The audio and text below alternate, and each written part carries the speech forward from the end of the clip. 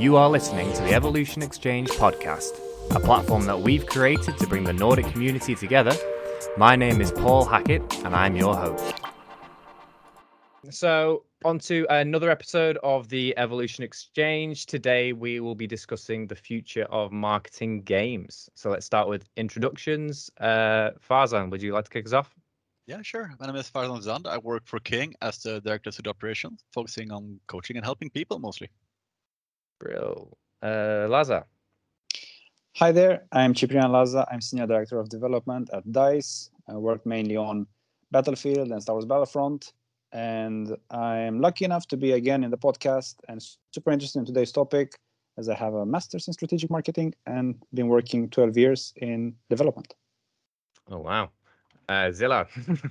Hi everyone, I'm Slad. Currently, I'm working at Rovio as a senior product marketing manager on some recent Angry Birds titles, for example, Angry Birds Journey and Angry Birds Dream Blast. This is the first time for me to do a podcast, so I'm pretty excited. Thanks for inviting me. Brill. And last but not least, Thomas. Yeah, hi guys. My name is Thomas. I am the head of marketing at Systemic Reaction, which is one of the two self-publishing divisions at the Avalanche Studios Group. I both love gaming and marketing, so I'm always curious about things to come. So I think this topic is something that excites me a lot, and I'm super happy to be on the podcast.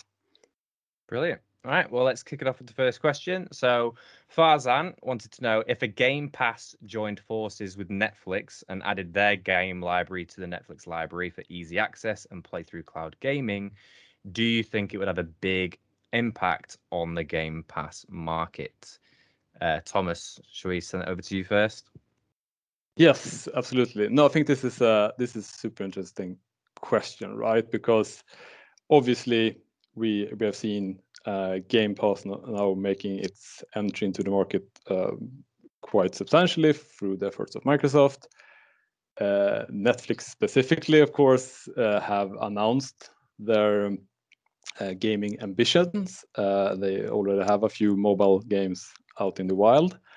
So I think it's obviously the combination of the two. I think is super interesting. So I was thinking about this, and it's like, how could that potentially play out? And I think if you look at Netflix specifically, I mean, they have a lot of things going for them. Like, obviously, they have the brand, they have a huge reach.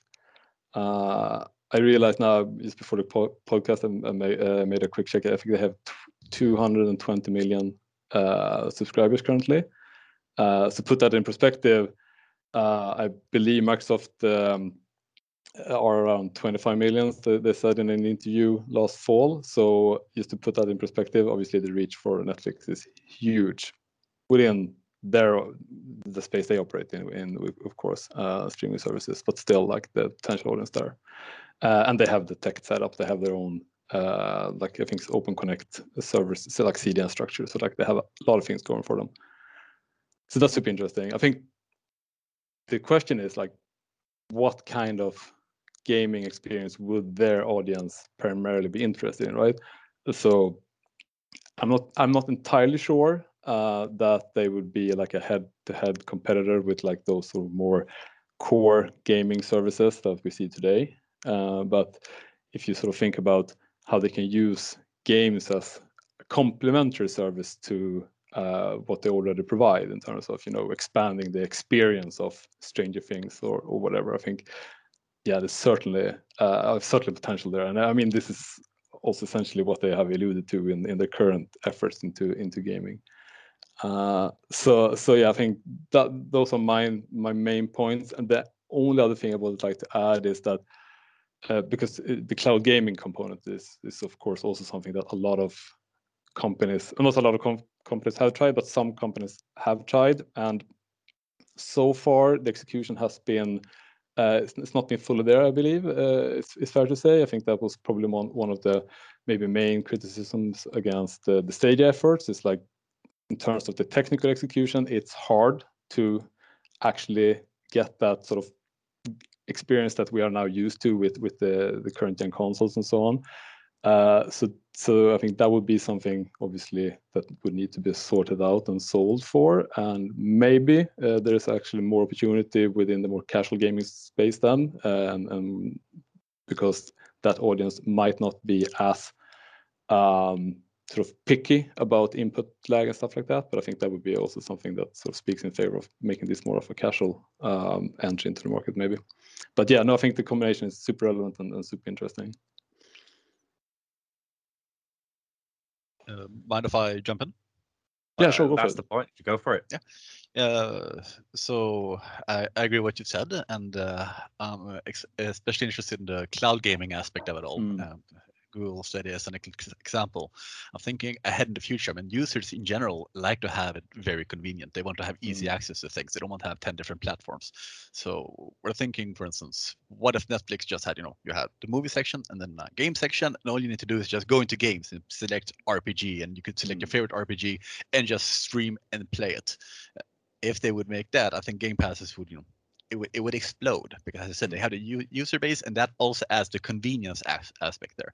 We're just not there today because of techno restrictions, but things go fast. Once we're there, I think that would make it explode. What do you think? Yeah, sorry. Go ahead.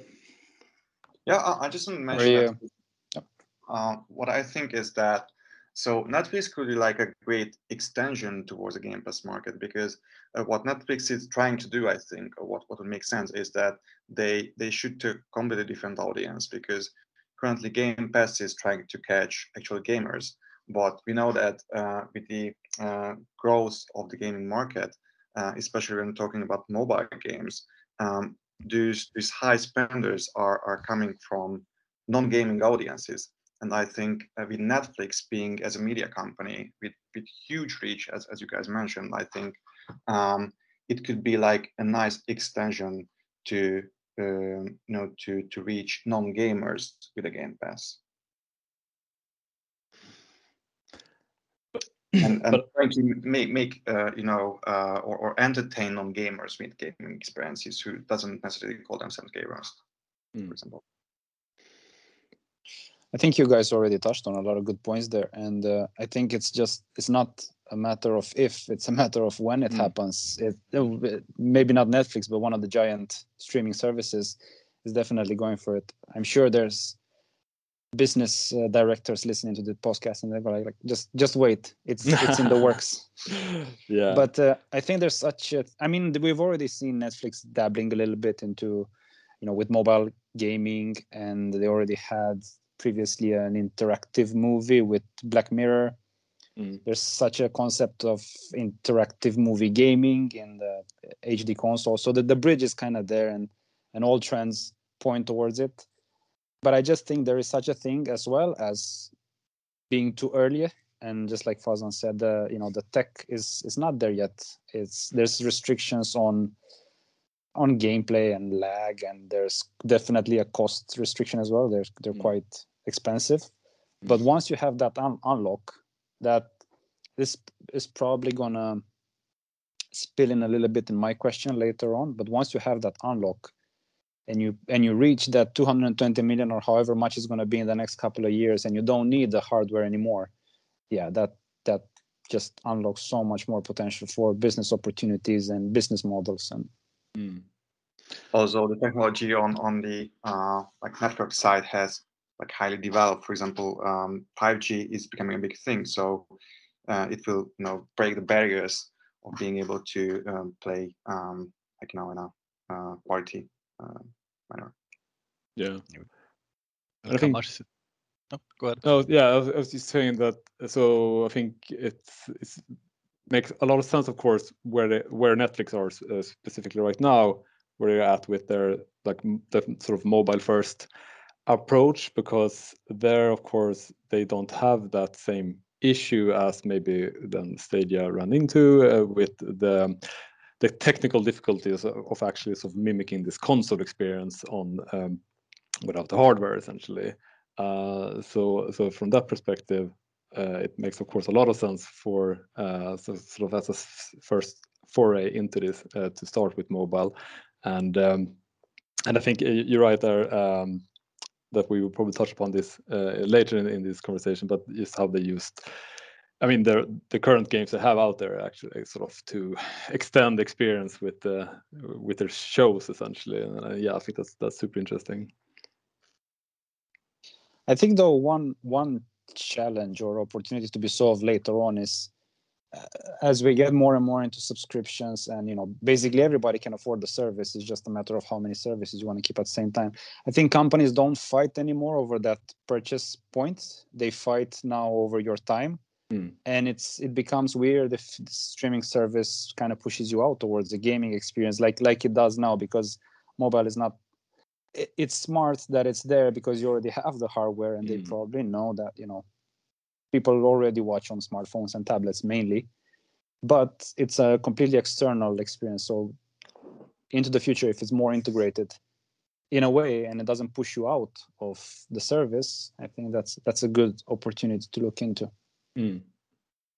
But it also, I think, begs the question is like, is the audience interested in this offering? And obviously now we're talking about Netflix specifically, but I mean, I think we could pose the same question for any kind of streaming service. So you have an audience who's there to enjoy shows, essentially, like stream TV series. And I hope and believe that the gaming audience, I mean, will continue to grow, and people will discover what I believe is a great form of entertainment and art. But I think it's not a given that a person who subscribed to Netflix would also enjoy, like, the gaming experience, and that also, I think, to put some emphasis on the kind of content you provide, right? So like because if it's an extension of a streaming service offering, then I guess it's one kind of content. But if it is like another approach would be to be like a full-on competitor to the current platforms holders essentially, and try to get a new audience through gaming. But that would, I guess, require a different strategy with a different kind of content offering, a different kind of games essentially offered in the service. I guess a way to get gamers interested. I mean, gamers as a group quite often, when they want to play a game, they know when it's coming out and it's released, and they quite often pick it up on release. Game Pass quite often don't have the game on release. They have months old game or sometimes years old games. But if they, for instance, release a game that is very hyped and said, hey, you can play it from day one from whichever streaming service on this Game Pass, people would be more willing to jump on that, as they have a means to play it from release, instead of waiting half a year to play the game they want to play, because then they would just buy it instead of playing it over stream. So that might be a way to get people interested in jumping to the streaming service and do a Game Pass. Yeah. But no, then it comes to cost. That's right, and that's a good point. But I think I would argue in this context that audience who is interested in sort of jumping on those like day one games and are aware of when their favorite game is launched. Like they currently, I think, have a home in the current, like, I mean, the Game Pass that Microsoft is offering essentially, and I wouldn't be surprised if we see more day one releases on Game Pass through them further down the line. So I think the argument I'm trying to make here is that maybe the streaming services, the video streaming services, that is, their opportunity could be to cater to a different kind of audience who is perhaps more casual, more interested in a casual gaming experience, to sort of add to their content offering rather. Sure. I mean, they did that a little bit with the Black Mirror, didn't they? Like, it made it a the bit interactive. So there's a gateway into gaming by interacting with shows and then flipping it even further down the line to then having these Walking Dead type episode games, which are just basically stories with very minimal input. And from there, it's a fall down the rabbit hole, don't you? So moving on to the next question then. I think I'll take Cyprian's because it's most relevant based on what we've currently been discussing, which was, with gaming leading the entertainment industry on innovation and revenue, when and how can we transform the way entertainment is consumed through gaming? Lazar, do you want to just give some context around that for everyone before we kick it off? Yeah, sure. Definitely, and it is very much related to the previous question. So even now, 2022, I think entertainment is still very much compartmentalized and consumed in boxes. You know, you want to watch your streaming service, you go on your smartphone, tablet, smart TV. You want a game, you sit down on the couch or on your gaming chair and you game HD. I mean, you want to watch some short clips, you go on YouTube and stuff like that. You know, it's very much, although I think there's so many patterns out there for us as consumers of all these services. You know, you watch a movie on Netflix and then you click around and you probably play a mobile game. So you are doing two things at once, or you play on your console and you listen to a video, or maybe on Twitch you watch someone else playing as well. So there are already patterns and there's already this appetite, but still, you know, everything is still, yeah, pretty much in boxes, and is not intertwined. And I think it's kind of the duty of gaming nowadays, with it breaking all records in entertainment, to kind of, you know, blend in a little bit and change a bit the pattern of how we consume. So I guess it's, what do you think is going to be something that triggers it and something that fuels a little bit more this? Yeah. Is this the first time in the podcast where we're going to mention the word metaverse by any chance? Probably. Yeah. Might as well. Yeah, I can imagine, you know, games becoming actually platforms. Some of the games are actually successful platforms. If we take, for example, Rockstar Games GTA 5, I think it's a game that just, you know, extends. But in the future, gaming as an entertainment industry becoming leader, I think there's a chance that it can be, you know, like a central point to connect even other entertainment industries. Let's say it could connect the music industry, even the movie industry, or even going further, with specific audiences in mind. So for example, the game has like a specific audience. It can attract different brands into the game, and also with this in mind, it can even touch other industries which is not entertainment. So for example, talking about fashion industry. So if there's, let's say, take Fortnite, we can imagine fashion brands, you know, becoming present in this type of games with different, you know, products, or we can imagine product launches in this type of games. So I think under a specific set of rules, which could be like the core game design, the opportunities are endless. You know, what we could do with that. Also, I can imagine games being the future of advertising as well, you know, as being a specific set of advertisement channel, for example. Yeah, I mean, they're actually using Unreal Engine for a lot of commercial things that aren't technically related to games, even though it's a gaming engine. I mean, the real estate market is using Unreal to create virtual environments of their homes. And correct me if I'm wrong, but I'm pretty sure they used Unreal Engine a lot for the effects in The Mandalorian. Is that correct? Yeah, that's my understanding as well. Mandalorian as well as Westworld. Oh, Westworld. Nice. Yeah, so I think you can already sort of see this crossover happening, and Gamification. yeah, and also just the fact that we are now using essentially the same tech, obviously, you know, allows for much more opportunity to actually like create a coherent experience.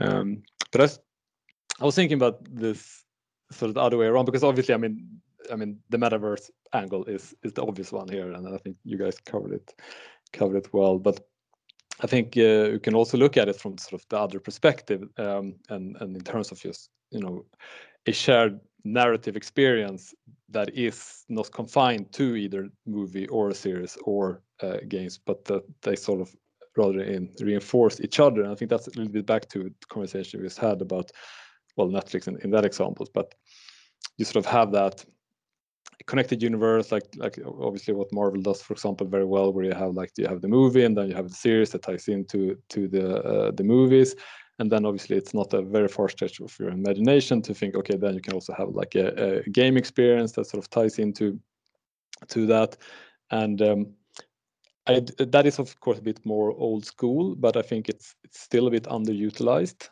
So especially if we get into a space where games are not only sort of consumed on the traditional platform, but actually are available in streaming services, for example. I wouldn't be surprised if we see more of that, and then it certainly helps if the movie and the game are built on the same tech, for example, as with Mandalorian. So yeah, I certainly think that we're going to see more of that, and yeah, I think that's something that's super exciting. So yeah, that's I think you're probably touching on something really relevant. Yeah. And I think, we've been talking the previous question as well a lot about Netflix and gaming, or the giant streaming services and gaming, which makes a lot of sense. They have a lot of reach. People are using smartphones, tablets, and all of that. So probably the beginning of the hardware is there. But I think there's other opportunities as well. For example, probably sports in general are probably the easiest to get people together around these experiences. You have a lot of reach, and you have the competitive aspect and the understanding of the gameplay, right? The gameplay is self-explanatory within the sport. So I think there's so many streaming, television services that can be bundled together, or can intertwine a little bit this experience a little bit more. And not necessarily talking about football, but all sports out there. You can have something like picture in picture, watch your whatever match, and then you can push out results, fixtures, and all that within the title, or you can just replay a favorite moment or something like that. So I think there's definitely opportunities there. It's just yeah, and that also obviously ties into both AR and VR. It's a little bit of a tangent, but I think certainly has some relevance in this context. I mean, especially if you go back to where we started this conversation, but the metaverse and former Facebook, now Meta, who is obviously very invested in this whole virtual reality experience of this metaverse, and I think that's also is interesting, because it's like VR specifically has been on the verge of breakthrough for the past 30 years. Essentially, it's like it's always like been just 6 months away, but never really took off. But now it seems like maybe the stars align a little bit better, and we're actually gonna see it come to fruition. But at the same time, we still have those obstacles as before. Like, it's a bit clunky. It's very sort of excluding, sort of from your actual space that you're actually in, and all those technical issues are still there. So I don't know if this is the time, or if it's going to be another false start. But I think it's probably. I think everything is pointing more towards no hardware rather than add more hardware. Yeah, so exactly, that's a good point. I saw this Reddit post now that we talk about Facebook and VR, and if it's true, it's pretty surprising yet amazing that in 2021, Oculus Quest sold more devices than Xbox did. Oh, okay. I wouldn't know that, but that's interesting. I saw that on Reddit, so if that's true, that's the source is Reddit, so don't quote me on that. But they did sell surprising a lot of devices. We can start there. So it is growing pretty big. Mm-hmm. I mean, one thing that's holding it back right now, they solved one of the problems with it being very inconvenient to use with the cords and the stations and everything. Now the second problem is that the in-house computer, well, it's basically a very strong mobile phone. It doesn't have the capacity to create very, very beautiful VR. I mean, once that is solved, I think we're gonna see a lot more VR. Yeah, we're getting there. Now that's super interesting. But so looking at where we are today, sort of excluding VR, but sort of in the sort of the whole metaverse space. I mean, I think Silla, you mentioned some of the current players, like Roblox. You have Minecraft, and you have Fortnite. I guess that sort of qualifies as this sort of persistent world where you can actually meet and socialize and create together with your friends, which I guess is sort of a loose definition of the promise of metaverse. Something that strikes me with those platforms, and maybe Roblox and Fortnite in particular, is that in terms of marketing, it's brands from outside the industry that has managed to capitalize on it. I think one of the examples you mentioned has already happened with clothing lines being launched in Fortnite, for example, and a multitude of brands making experiences for Roblox. And that I think is interesting, and it kind of makes sense because it's not super intuitive how to market your game inside another game. But still, it's I think a testament to the strength of those platforms that more sort of traditional brands have already caught up and in some instances are already sort of surpassing us in terms of capitalizing on the sort of marketing opportunities of those platforms. Indeed. Although I think it's interesting to think of like how much we are going towards a direction that we could see in Ready Player One, for example. So will we have like real social connections and experiences in this type of games, for example? Will we watch together a Netflix movie in a game? You know, we go to like a digital place where it's going to be projected, for example, because like we already saw great concerts happening in Fortnite and in Roblox as well. So it's so interesting. Or maybe following Facebook's metaverse vision, are we going to, you know, work in games or in this type of metaverses? You know, when we can go to each other and talk to each other in a virtual space, for example, while working in home office. And would we want to? I think also is a fair question. Like at what point do we feel that no actually, like as good as it is to experience a concert in Fortnite, I would much rather actually go down to the pub, have a beer with my friends and watch a live band there, you know. So I think we sort of getting into that territory as well. It's like the tech and the platforms are there, but is that really what we as players or consumers essentially want in the end? Well, they are experimenting. There's an app, a cinema app on the Oculus Quest, where you're playing a game because you're in a VR world. You're sitting in a cinema with other people, and you're watching a movie in the game. So, are you watching a movie or you're playing a game? Or so that's already happening. Of course, not in astronomical numbers, but you gotta start somewhere. Yeah. Like I think it was in GTA where you could play platform games within the game. So basically, you're playing Tetris in a game. You know, it's so crazy. But actually, to me, it was a nice experience to try that one. Inception going on there. Indeed. So we can move on to Thomas's question then, which is, what are the major trends shaping gaming marketing in the next 5 years?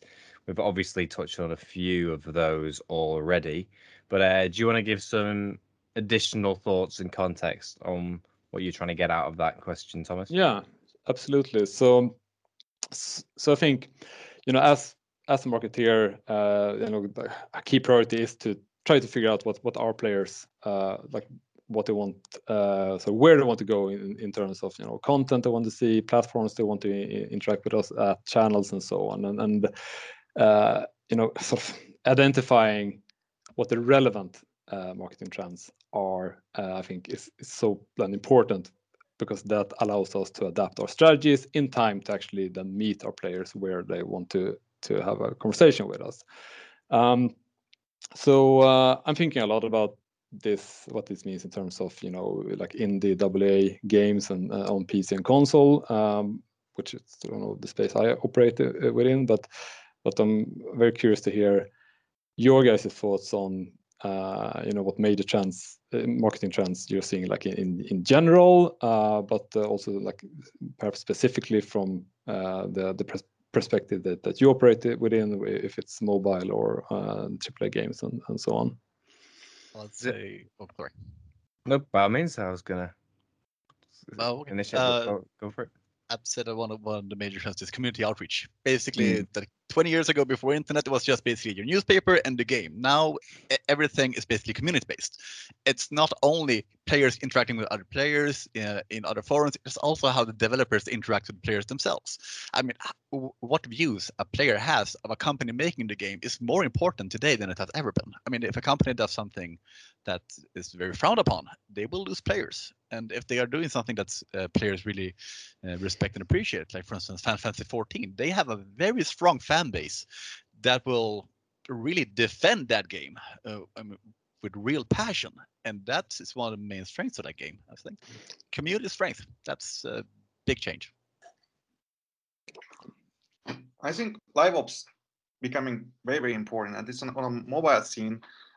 We can mainly see so the big successful games are live ops games because not just you create like a platform. Following my thoughts from previous question, you're creating a platform where you can continuously push out different kind of content, and you can create different seasons or combine it with the subscription based model, to build in a battle pass system in a game where you can pay X amount of money to get different type of content through different tiers.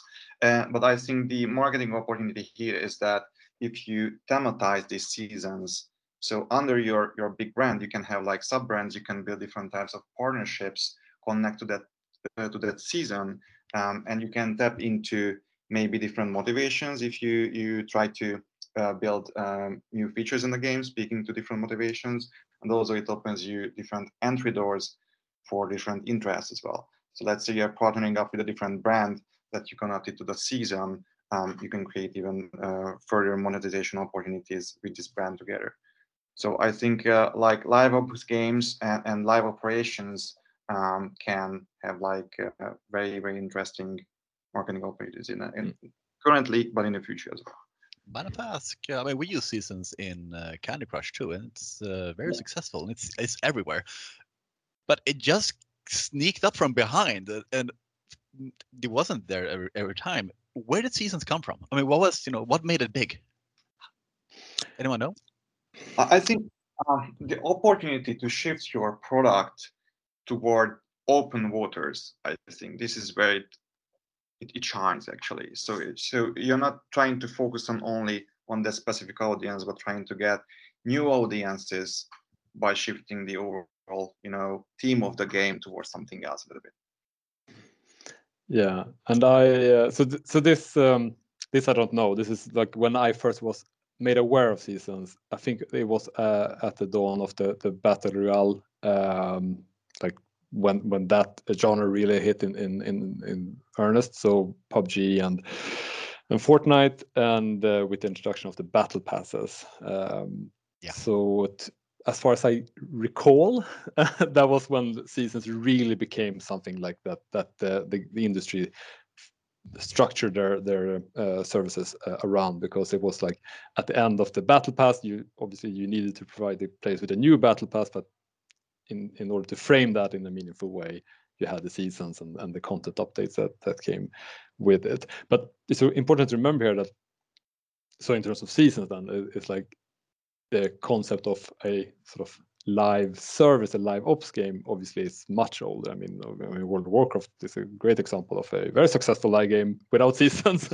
Well, I guess they have it now, but you get my point. It's been around for ages, but now it's sort of been refined into this seasonal structure.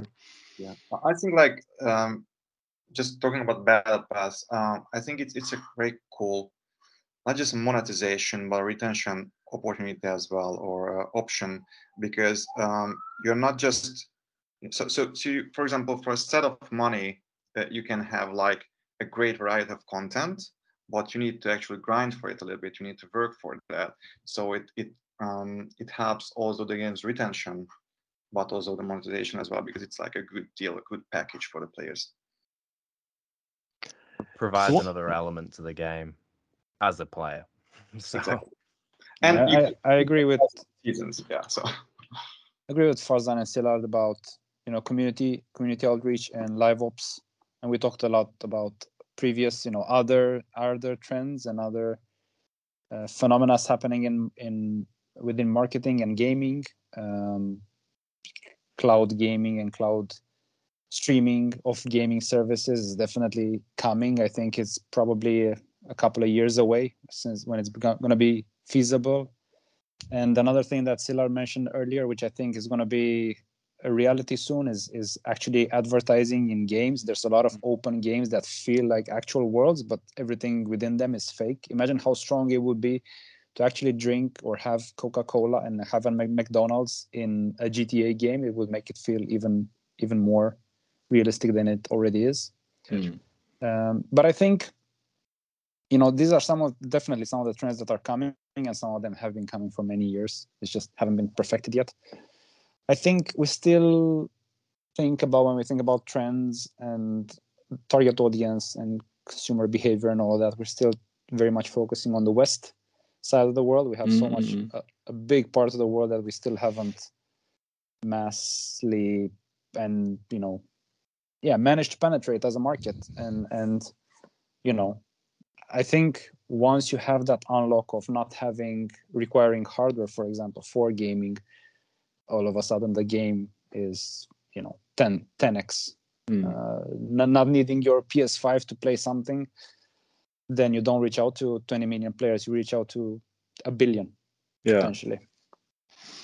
Also talking about advertisement, it's great that you mentioned, because I think in a post-IDFA world, in a privacy-first world, when actually so coming from mobile, so on iOS, your opportunities are limited in terms of collecting or deep diving into the data as it was before. But I think games can give an opportunity for brands who advertise to actually target specific audiences, because if you want to advertise in a specific game, that audience, research that audience, and you can clearly advertise your brand to that one, for example. I think it can be interesting once it's getting bigger and bigger in the future.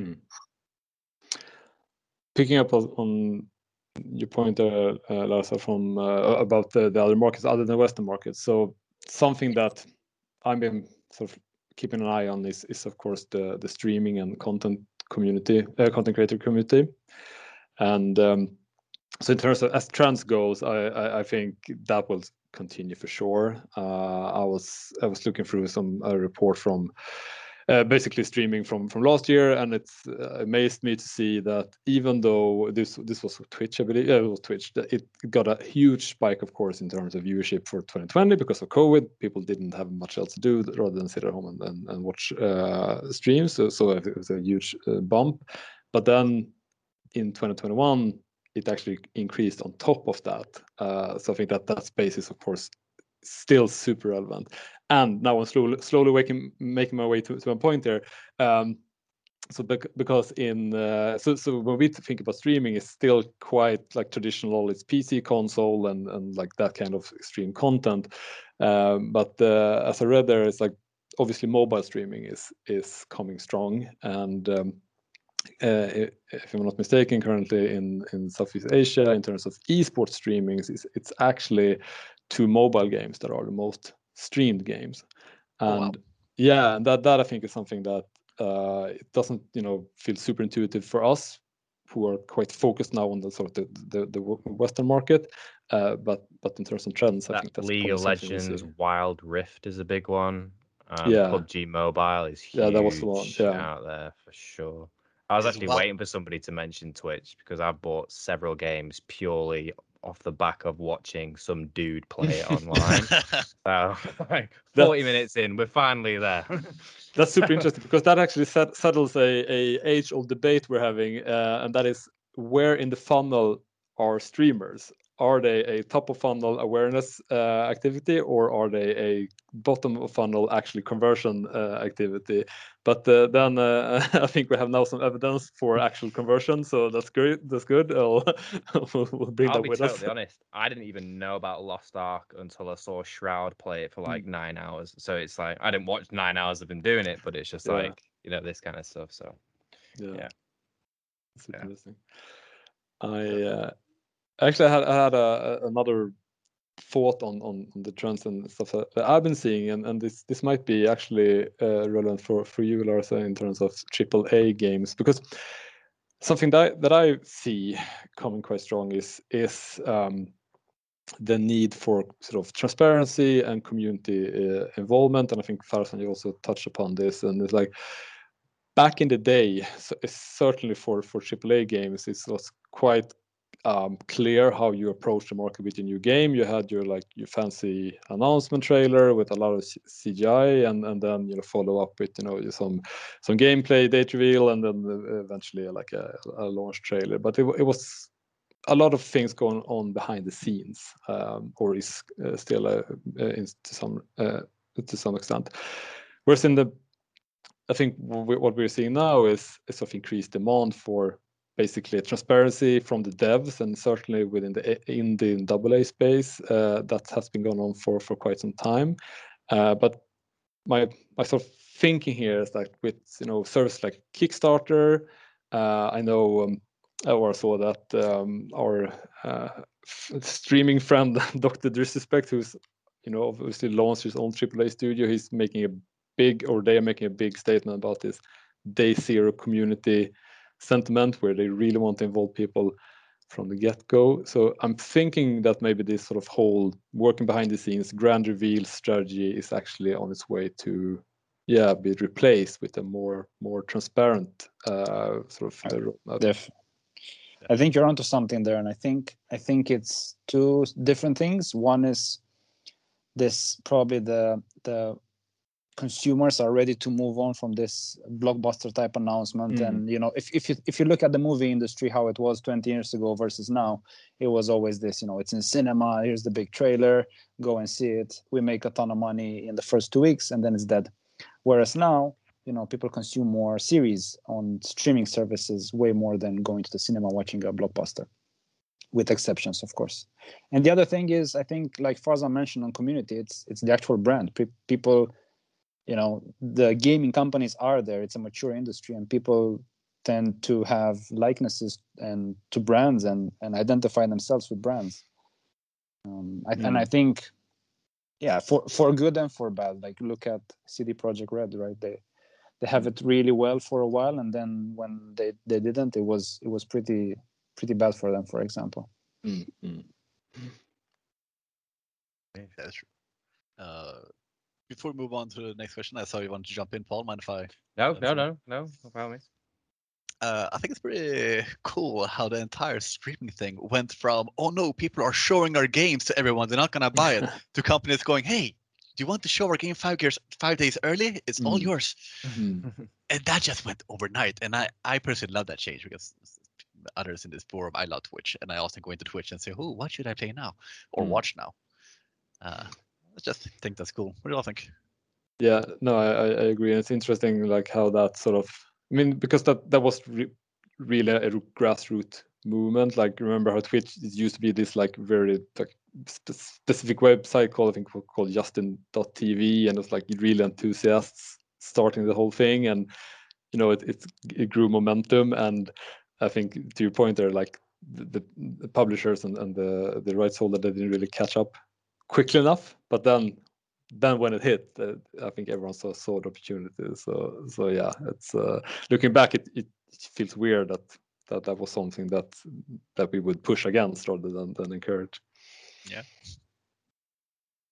Sure. All right. So on to the final question then from Zillard. How much are the platforms pushing and helping developers to make and market games in live operations? Zillard, do you want to give some context around that for the guys?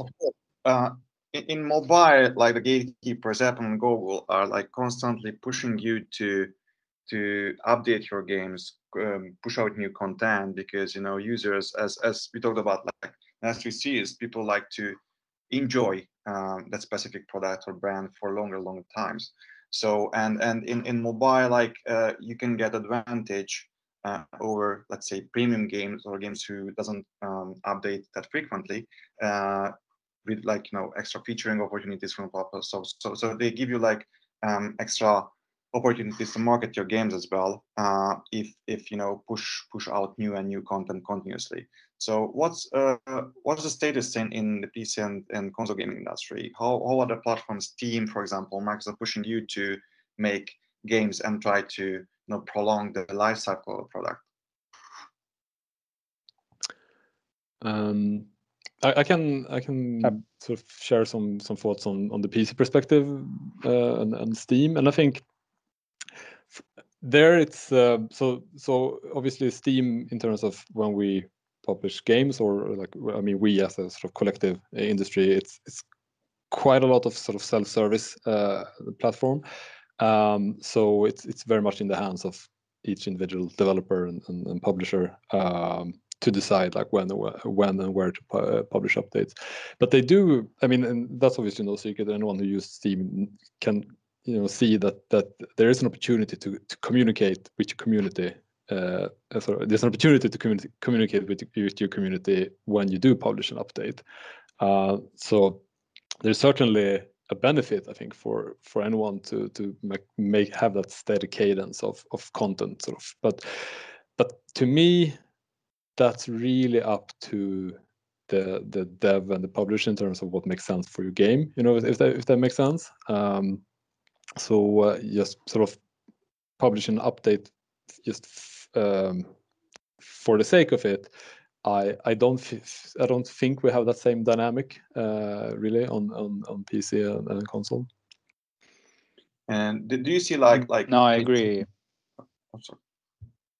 No, I agree there. I mean, this is just my personal opinion, as with all of this, but I think it's a different dynamic probably in HD versus mobile, and it's probably because there's a different in consumer patterns there. You're still used to pay that $60 upfront and then play the game, and if the game is not good now or when you buy it, you're not happy about your purchase. Whereas a lot of mobile games are free. And the other one is probably stake. You have first parties. I think in mobile, the most similar would be Apple with its Apple Store, but it's still probably not quite the same thing.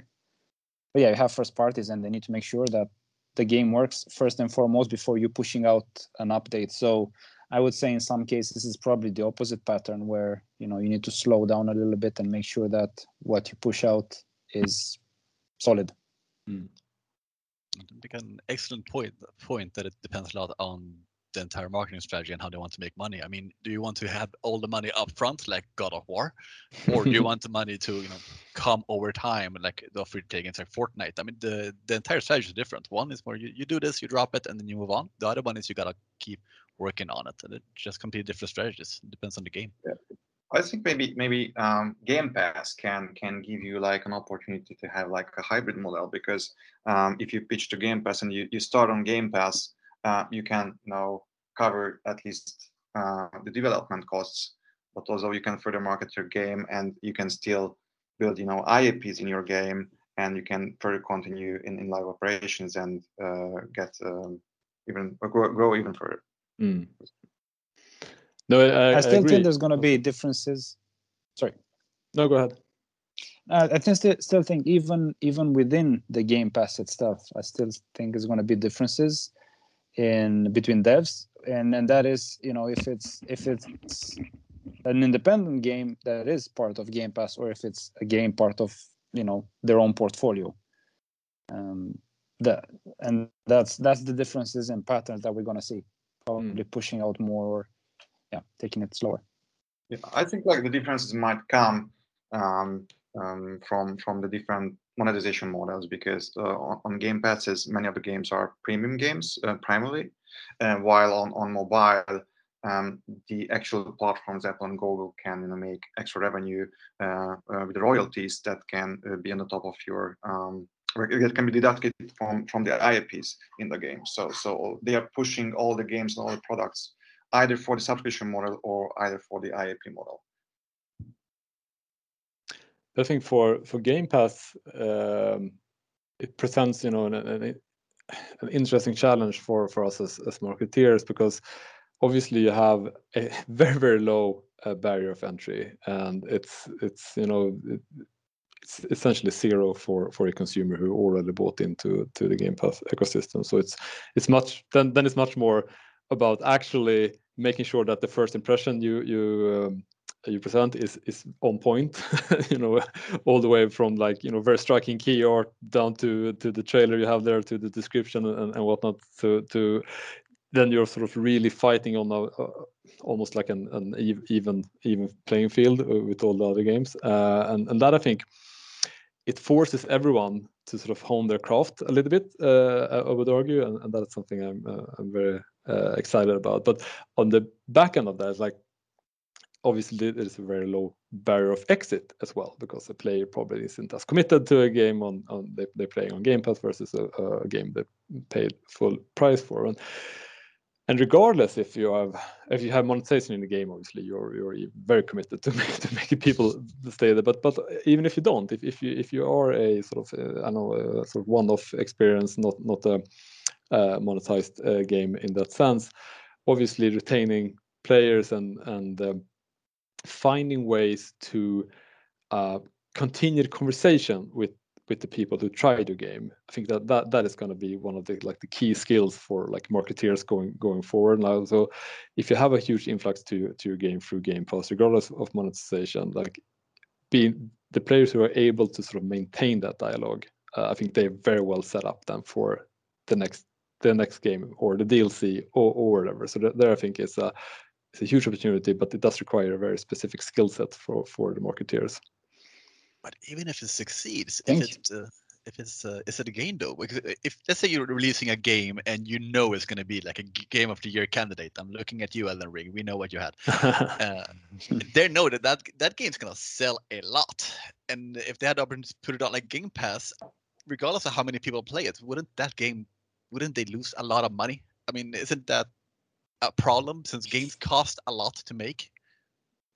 I think it's like Disney Plus did, right, with Black Widow, and they still had at first in cinemas or something like that deal, and then it comes to the streaming service. So yeah, there's something there, and I think it's something there as well, Thomas. What you said, it was interesting. You were talking about marketing trends earlier, and now you're talking about the very craft of marketeers and how that changes with Game Pass.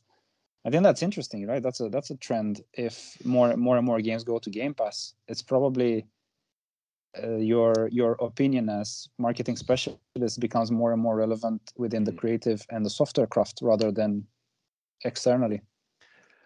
No, thank you for that, because I think that's a point that's it's quite important for our discipline. It's like when the circumstances change for our market, I think it is very important that anyone who sort of operates within this space as a marketeer for games need to, I guess, adapt and evolve in a sense.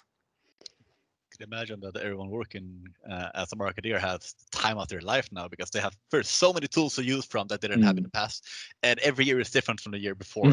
And everyone in this industry, we like change, we like things being dynamic. So I can imagine you're all enjoying it. No, I mean it is exciting for sure, but also it's not without its challenges. I mean, honestly, to your point there, just the toolbox, like it's so wide and so deep currently. So the problem is rather to figure out which tools to use and which one are actually like will help you reach the goals that you have set out for your product, and which are just basically it's going to be a waste of your time. So so yeah, it's a bit of a double-edged sword, I should say. Just picking up your thought, Thomas, about building the relationship and the conversation in live also with the users. I think like you can see the trend that at least in mobile, that user centricity is becoming even more important than ever. So to keep this conversation going, it's very important, and also to see the reaction of the users, like how they would like to see your product in the market is very important. And we can see the trend in mobile that it's at Rovio, so we have that mentality of 50% marketing, 50% development, and also even trying to feed back these learnings from user acquisition into game development. So to really in live develop games which really follows the trends and what people want. Yeah, no, totally, and I think that's back to this whole sort of transparency or the demand for transparency, which I think cannot be understated, and I think that's also one of the things that makes being a marketeer within gaming right now so interesting, because the days of the sort of one-way communication, they are long gone, and we are now lucky enough to have an actual dialogue with players, and I think that's super exciting. To include the devs in on this, though, obviously you got 2 people in marketing, 2 people here from the leading dev teams and studios themselves, how long does it take for you to get that marketing knowledge and research done before it gets to Laza, before it gets to Farzan, for them to actually be able to implement it?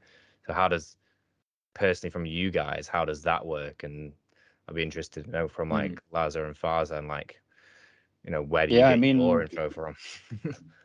we have, I guess, the tools and the means to get the information is probably night and day between DICE and King. And when you work on a AAA game that has a bi-yearly or every 3-year release, you do a lot of marketing research, and you have a lot of different marketing teams specialized in getting back consumer feedback and user experience feedback, and then talking about brand and talking about business models and so on and so forth. I would say we have very, very strong marketing teams, so that loop is quite fast. But I mean, the brand is strong and it's a high impact title, so it's everything comes with its own impact back. Quite a lot of impact. I agree. The loop is indeed very fast, and as I said, our markets are a little bit different since I work in King, the mobile industry, and our live ops is constant. I mean, it doesn't go a second where we don't tweak a level, add new features, fix a diorama. It's always being changed like this. And we have a huge player base, like 250 million, 300 million users. So the data is there. So the moment we do a single tweak, we will know, hey, market says this dropped 2%. They did not like this. React. So since it's constantly changing on our side, and we have a very strong, effective marketing team and data analysts, it's being adapted on a daily basis. Wow. Yeah, I think it's important to not creating silos, rather trying to combine all of these things and think as like one big like friendly operation. So it's not like you developers or you UA person or you marketers or product marketers. It's we. So as soon as effectively we can share information within the teams, the better we can succeed, I think. Brilliant. Well, I think that's a kind of a perfect final statement, really. 100%. So if you guys don't mind, I think, we've hit the nail on the head.